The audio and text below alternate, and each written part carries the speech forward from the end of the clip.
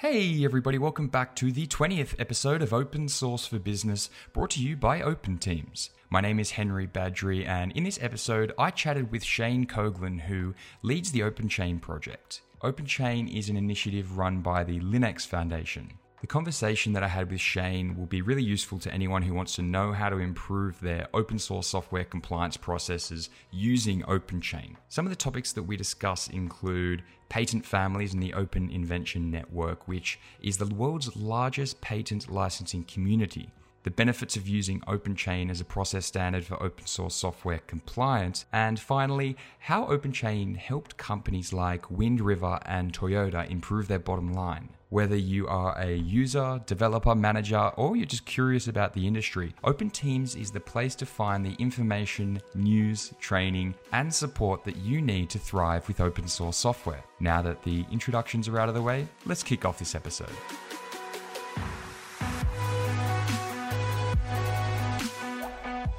Shane, thanks so much for joining me on the podcast.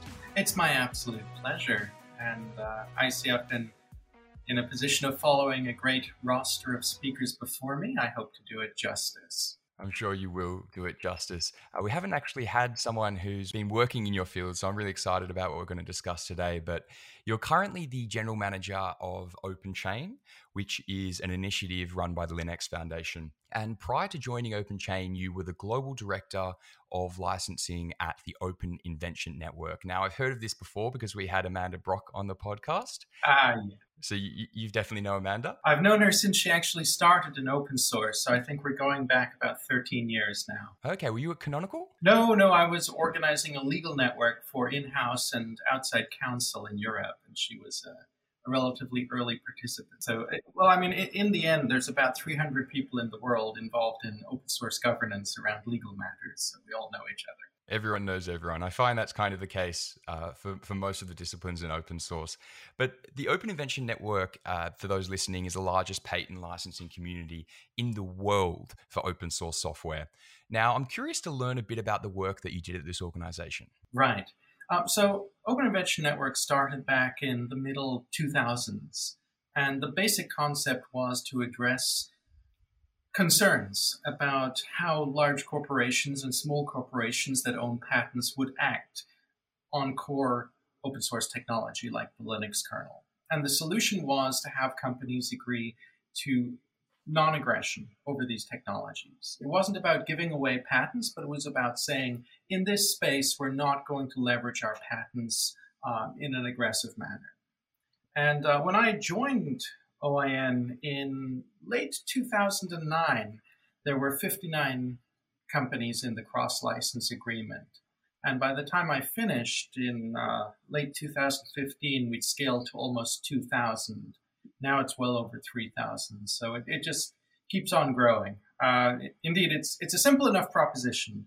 There's no reason at all to be aggressive around core open source. And there's a lot of reasons to collaborate in that space and not to hinder it in any way. And so by creating this non-aggression zone for companies to innovate, the Open Invention Network must bring confidence to those that are part of the network. But I can definitely imagine that before the network was established, companies would have wasted a lot of time and money on remediation and other processes. So can you walk us through what that process looked like for companies before the group of people came together and said, okay, we're actually not going to use patents against each other? Well, I think we must distinguish between different jurisdictions. For instance, in the US, you have a situation where there's essentially two things that can happen with patent infringement. One is unintentional infringement, and the other is intentional. Intentional leads to triple damages. It's a very serious thing. And naturally, no company wanted to do that. So the area which was gray really is unintentional infringement. What if company X happened to have a core operating system patent, and by using Linux, you infringe that? This is a hypothetical. It's never actually happened, but it was on the table. And every company addressed that in an individual manner, thinking about what's our personal threat profile, what's our patent portfolio that could push back, and so on. OIN gave a simple recipe just saying, okay, here's how we fix the ecosystem. So it lifted the entire burden of, I have to solve for this. And it became, this is how we do this as a community. And the dollar price for me is zero. The area of which I'm pledging non-aggression is not where I planned to essentially monetize my patents. A no-brainer, you could say, but it did take a few years before everyone coalesced around that, because it's a relatively new thing to have a massive cross-license community not based on revenue, but rather based on saying, okay, I'm not doing revenue here. And of course, it's not altruistic. It's based on the fact that open source is far more valuable as it is than it would be if it was hindered by people not being able to engage. One thing that we discussed off air that really intrigued me was the idea of patent families. So what are patent families? So a patent family is essentially where you have one or two very strong patents. Let's say you invented something completely new. And then around those, you hang adjacent innovations. And those adjacent patents mightn't be super interesting per se, but they help fill out the area. And I'll give you an example, which is a oversimplified version. But you might have a patent on the wheel, and that's a great patent. But around that, you start to have additional patents, like a brake pad for the wheel, or the axle bolts for the wheel. And these individual patents aren't super exciting, but they're relevant. And if you have all of that family together, you have a pretty strong innovation lock on that wheel approach. So that's how you build a patent family. You find something really strong or a couple of patents, and you build out from there. In the modern world, companies would often not just build the patent families, but occasionally package them and sell them onwards. And a patent family is a really easy thing to digest, because instead of looking at 30 individual patents, you're looking at 3 patents plus all their best friends. Okay. And so how does that compare to license families? So the licensing families are different in that they might be covering completely different technologies. The licensing families are simply a way of saying, this is how I'm granting around the copyrighted software. So while patent families are very much about saying, here are interrelated temporary monopolies on technology, licensing families are where you're saying, this is my general approach to licensing software. And inside this general approach, I have some options with more or less restrictions for users. So it's a different mental model. Though, of course, fundamentally, when you pull back, what you're looking at is intellectual capital, whether it's an invention in a patent or the hard mathematical work of software, and ways that you can leverage that, either for gain or control, or indeed granting to everyone, depending on your preference. So patent families, it's about building out specific innovation locks. License families, it's about having an approach to granting rights, and then inside that approach, having closely related licenses that give you nuanced options. This is really fun stuff for parties. I'm sure it is, and I'm sure you could get into a very, very long conversation at parties about how all of this works. And I'd now like to shift gears and focus on the work that you're currently doing at OpenChain. So for those listening, OpenChain has essentially created a process standard for open source software compliance that's amazingly being compacted down into a 7-page document. And after looking through the website, it's clear that it helps to define what quality open source looks like. And in short, it's a process approach that removes uncertainty and potential confusion that companies face around license compliance. So onto my question now. What kind of complexities has this helped reduce in the supply chain, and why is it important that companies and suppliers adopt OpenChain's ISO standard? We've been doing open source now for about 30 years in the corporate space. And for a lot of that time, in a similar manner to patents, people were doing their own thing, and they were solving for how to address license compliance on their own. Many companies did an excellent job in this, but there's an issue when you look at the supply chain. And to get any product to market, you're looking at 20, 30, 40 companies in a chain, going from basic silicon through to injection molding through to final product. Or if it's a cloud product, you're looking at people building the stack from the core technology of the server all the way to the web app that you're using. And the issue became not how well can my company be compliant, it became how well can the supply chain manage compliance. And the problem with being bespoke and solving it on your own is that every company is doing something a little bit different and therefore a little bit incompatible with each other. So they might mean different things when they say, oh, we scanned internally, or they might mean different things when they say, oh, I checked the software coming in. To give you an example, not that long ago in Taiwan, one of the companies was using over 20 spreadsheets to address the different requests from their customers. And you can imagine that if it's the same product, but 20 different slices on how you have to talk to your customers about it, mistakes crawl in. So what we had to do was essentially look at a couple of decades of mistakes and isolate when they happened. And as it turns out, they happen in the same places all the time. And once we'd done that, we simply said, okay, these are the failure points, have a process here.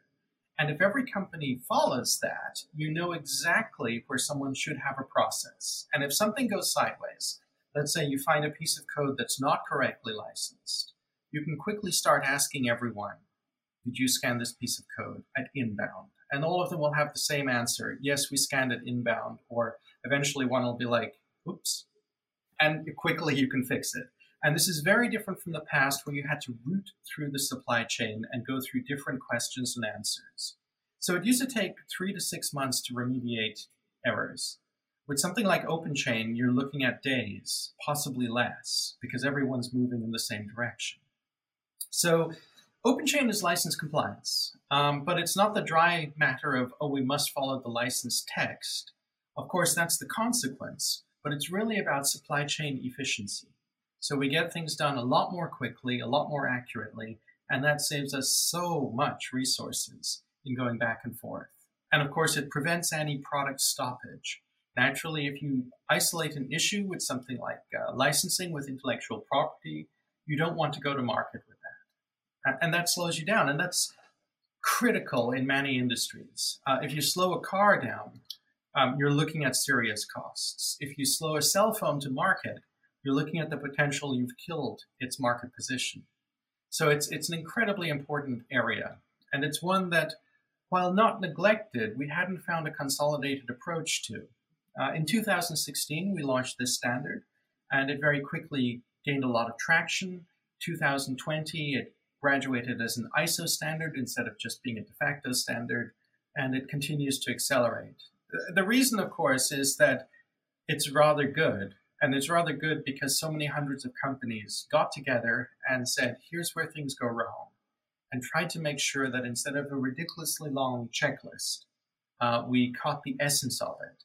And once we caught the essence of it, companies were free to implement in the specific way they needed to. I can definitely imagine that being very useful in the supply chain because of the cascading effect. If one person makes a mistake and isn't either quick to notify or to be able to see that it happened and then on the other end actually fix it, it would just be an absolute mess. So it seems like a really interesting way of, like you said, saving resources, both in time and money spent on fixing those mistakes, but also making it a lot faster to go to market and making sure that there's no upsets along the way. Yes. And when it comes to something like consumer electronics, you're looking at approximately 1 to 3 months of primary sales, and then it's a long tail, but that's not really profitable.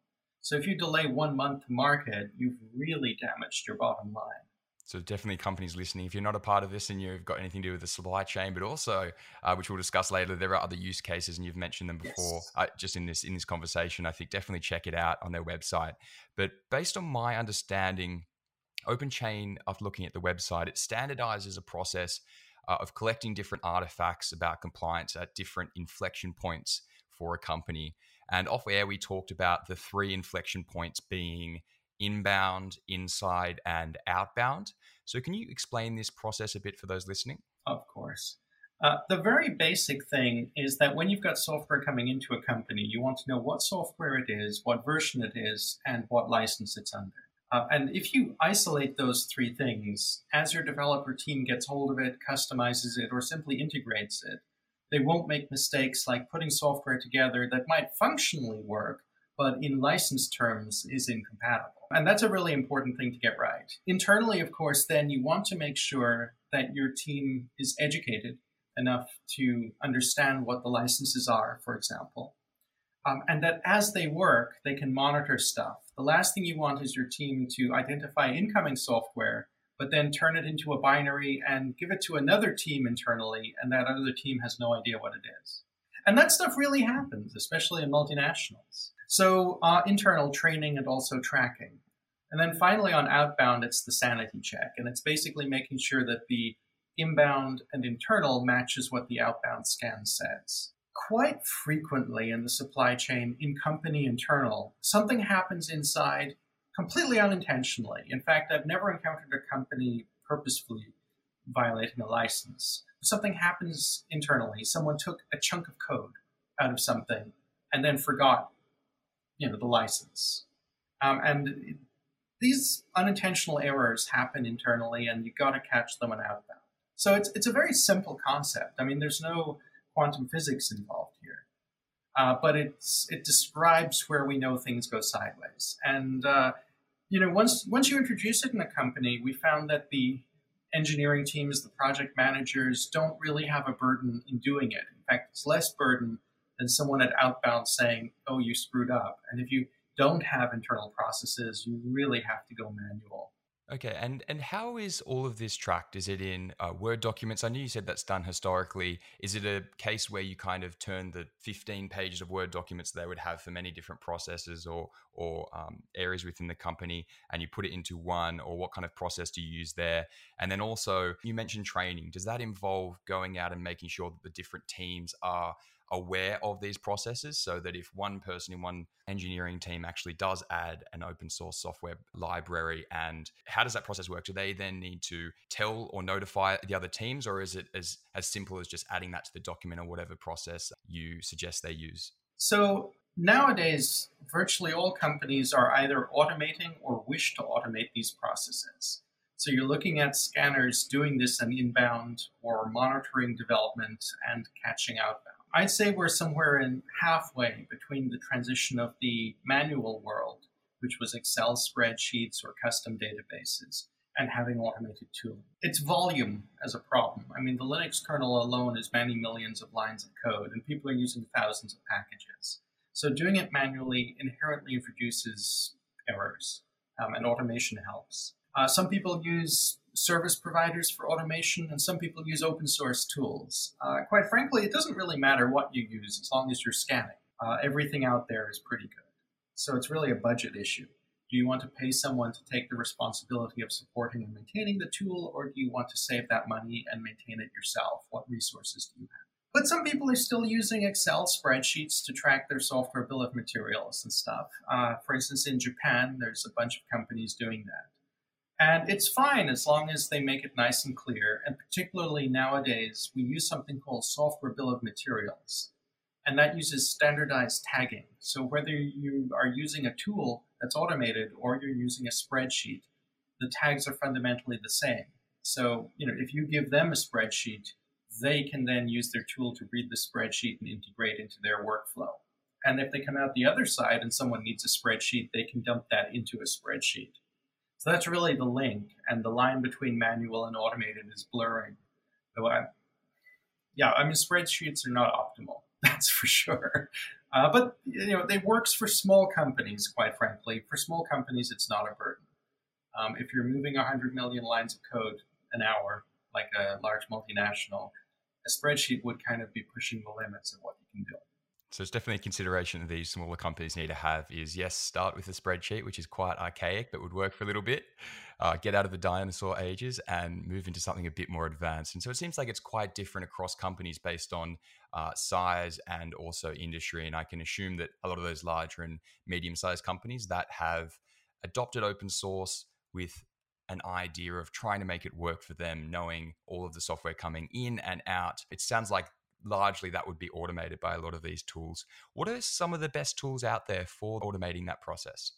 Well, right now, there's probably scanning tools which are light in open source, like scan code is one. Another is Fossology. And these are ways to quickly scan a corpus of code. Then there's more integrated management tools that are scanning and tracking, such as ORD, Open Source Review Toolkit.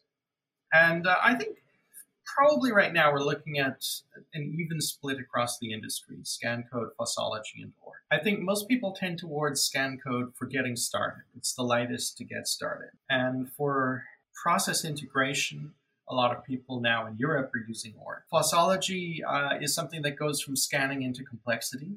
and quite a few companies have been using it for quite a few years. I think it's probably the most mature solution out there, though not necessarily the most popular in all jurisdictions. But I mean, you're looking at how long is a piece of string. Companies are so different that it's hard to pick any winner out there. It's really more of a portfolio of options. And on commercial tooling, you have much the same thing. You've got companies like FOSS-ID, laser focused on scanning for compliance and a bit of security. Then you've got companies like Synopsys, who own Black Duck, who are doing the same thing, but also integrating into all kinds of project metrics and so on. And then you've got companies like PwC that you don't really hear about in the context of open source compliance, but they have incredibly sophisticated holistic process management for their customers. So again, it's how long is a piece of string. What a bank wants is very different from what a router company wants.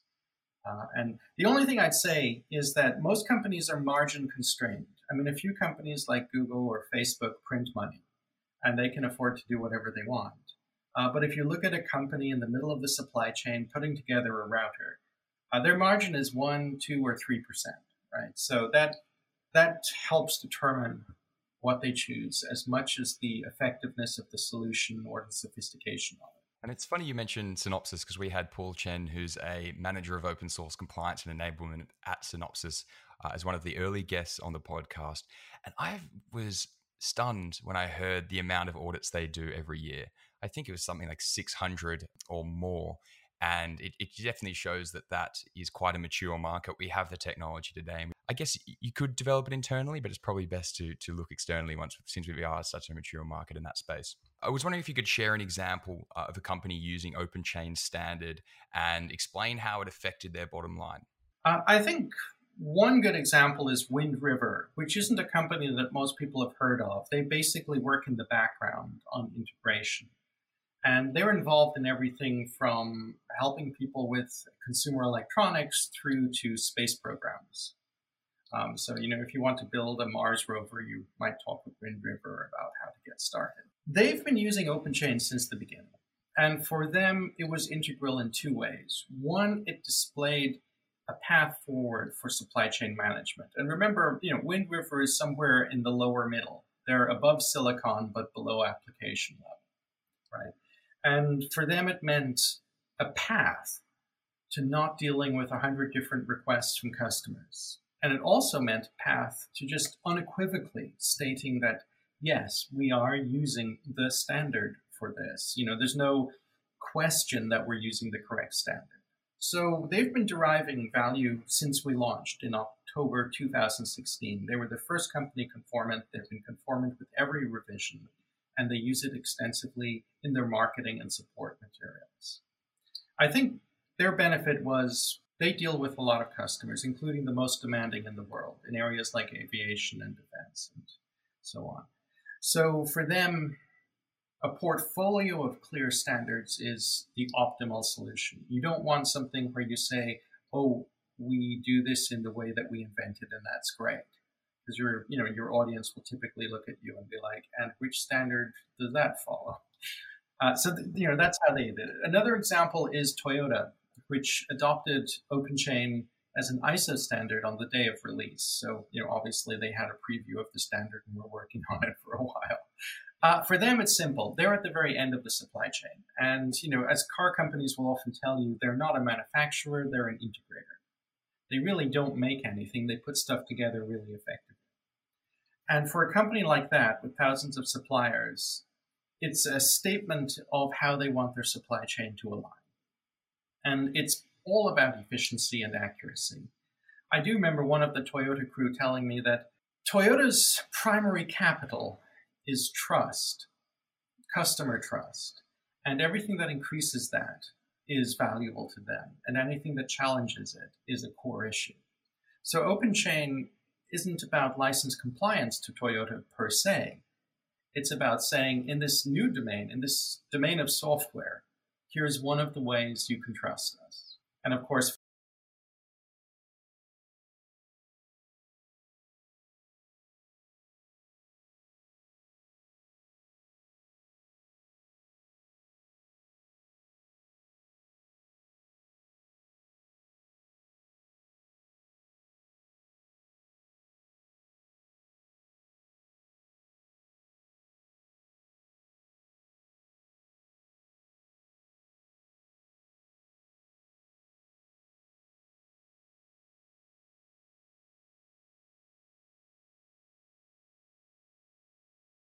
like OpenChain can lead to. And when researching for this podcast, I read that OpenChain standard had also been applied in other domains, and you hinted at that at the beginning of the podcast. Some of the things that came to mind were security and venture capital. So can you talk a bit about the different ways that this standard has been applied outside of the supply chain? Yes. To some extent, it's been surprising the extent that OpenChain has been used in different domains, given that we're a young standard. I mean, in the international market sense, 5 years is young, and we're just out of ISO for 5 months. So it's a case of, this is a youthful standard. But yeah, it was applied almost directly into new domains. And it continues to be. We just finished our project survey for Q1 2021.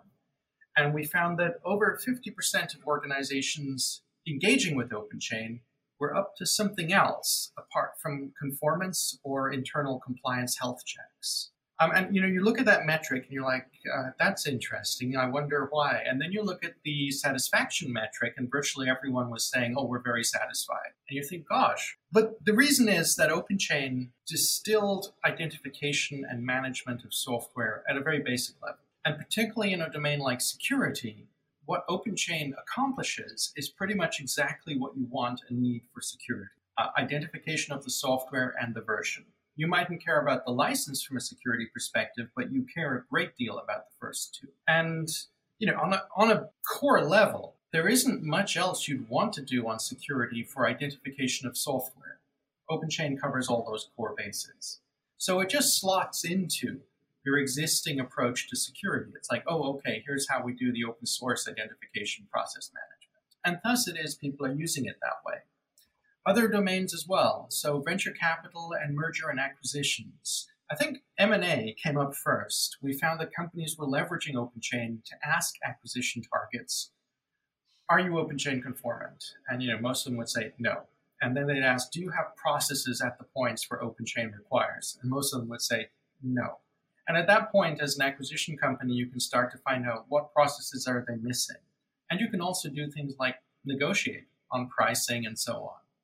So it became a tool immediately in M&A.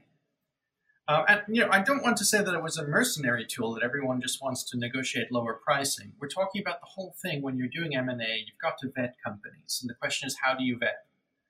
Using the industry standard makes the most sense. Same for venture capital. Again, you're looking at a situation where you're about to roll the dice on a new company, or you're entering a young company. And probably your biggest question, apart from the quality of the team, is how chaotic is it in here?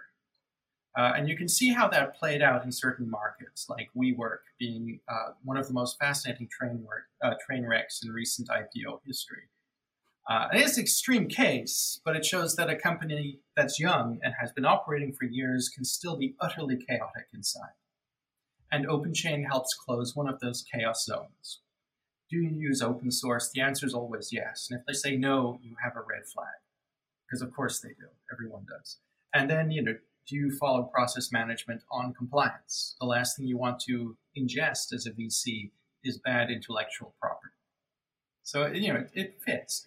And we found it used in other domains as well, like people using OpenChain for export control. Again, similar to security, it just touches on the right domain points. So quite frankly, we are accidentally successful at a pace we didn't expect in a wider range of domains than we had foreseen. We had foreseen security. We had thought about export control, but we didn't think we'd be leveraged by VCs as early as we are. But there you go. And of course, we work hard to support all of these use cases by, first of all, making everything public domain in terms of documentation. Second of all, just letting people use our infrastructure for self-certification assessment and so on. So you can just tell a company or tell yourself, go use the web app and see how many questions you can answer yes to. So it's nice and simple, and there's no limitations. We don't limit it to license compliance, and that's good because over half of the people are not using it for license compliance. And that's accelerating, I think. We've had defense companies and aviation companies turn up in increasing numbers, and naturally they're looking at a whole range of things that they're covering. So they're using us in multiple domains. Okay, and definitely anyone who's listening, check out OpenChain's website and see how you can apply this standard. If you want to save time, minimize waste, increase the speed at which you can solve some of these compliance problems, it sounds really, really like a great resource and also community to be a part of. And also, yeah, whether you're M&A, venture capital, export control, really anything, it seems like you've got a big range of companies now using it. So make sure you do check it out. Is there anything upcoming that people should be aware of that are listening? Well, I think on the closing note with OpenChain, since it became an ISO standard, we're ISO 5230, we are now in a state of maturity where we're not planning to change the standard for quite a while. But we are planning to build explicit guidance documents or extensions to help companies using us for M&A, for security, export control, VC, and so on. So, get involved with our community if you're interested in those domains as much as compliance. Not only do we support you currently, but we're building explicit documentation based on the experience of user companies, just to make it easier. We work closely with things like the national standardization committees in countries like China, US, Germany, UK. And we work closely with international bodies like ISO, well, obviously, because we're an ISO standard. And we also keep in communication with entities like OASIS and so on. So I'd say watch this space. What we're doing now is extensions in terms of guidance documentation for OpenChain, and we're working on integration with other standards. It's like, how do we make sure there's no gap between the various standards? There's nothing to slip through as you go from your functional safety standard to your security standard to your OpenChain standard and so on. So it's a case of watch this space as we iterate and refine guidance documentation to make it as quick and as effective as possible, no matter what the use case. So Shane, thanks so much for joining us today. Definitely learned a lot myself, and I'm sure everyone listening learned a lot through this conversation. So thank you. My pleasure. Thank you for having me. And to everyone who's listening, if you like what you're listening to today, then please leave a review on Apple Podcasts, or if you're watching this on YouTube, leave a comment and like this video, letting us know what you think. It really does help out. Share it with a friend, get it out there, because we want to make open source thrive. That is our goal. So thanks very much, everyone. Thanks, Shane. And until next time, thanks, y'all.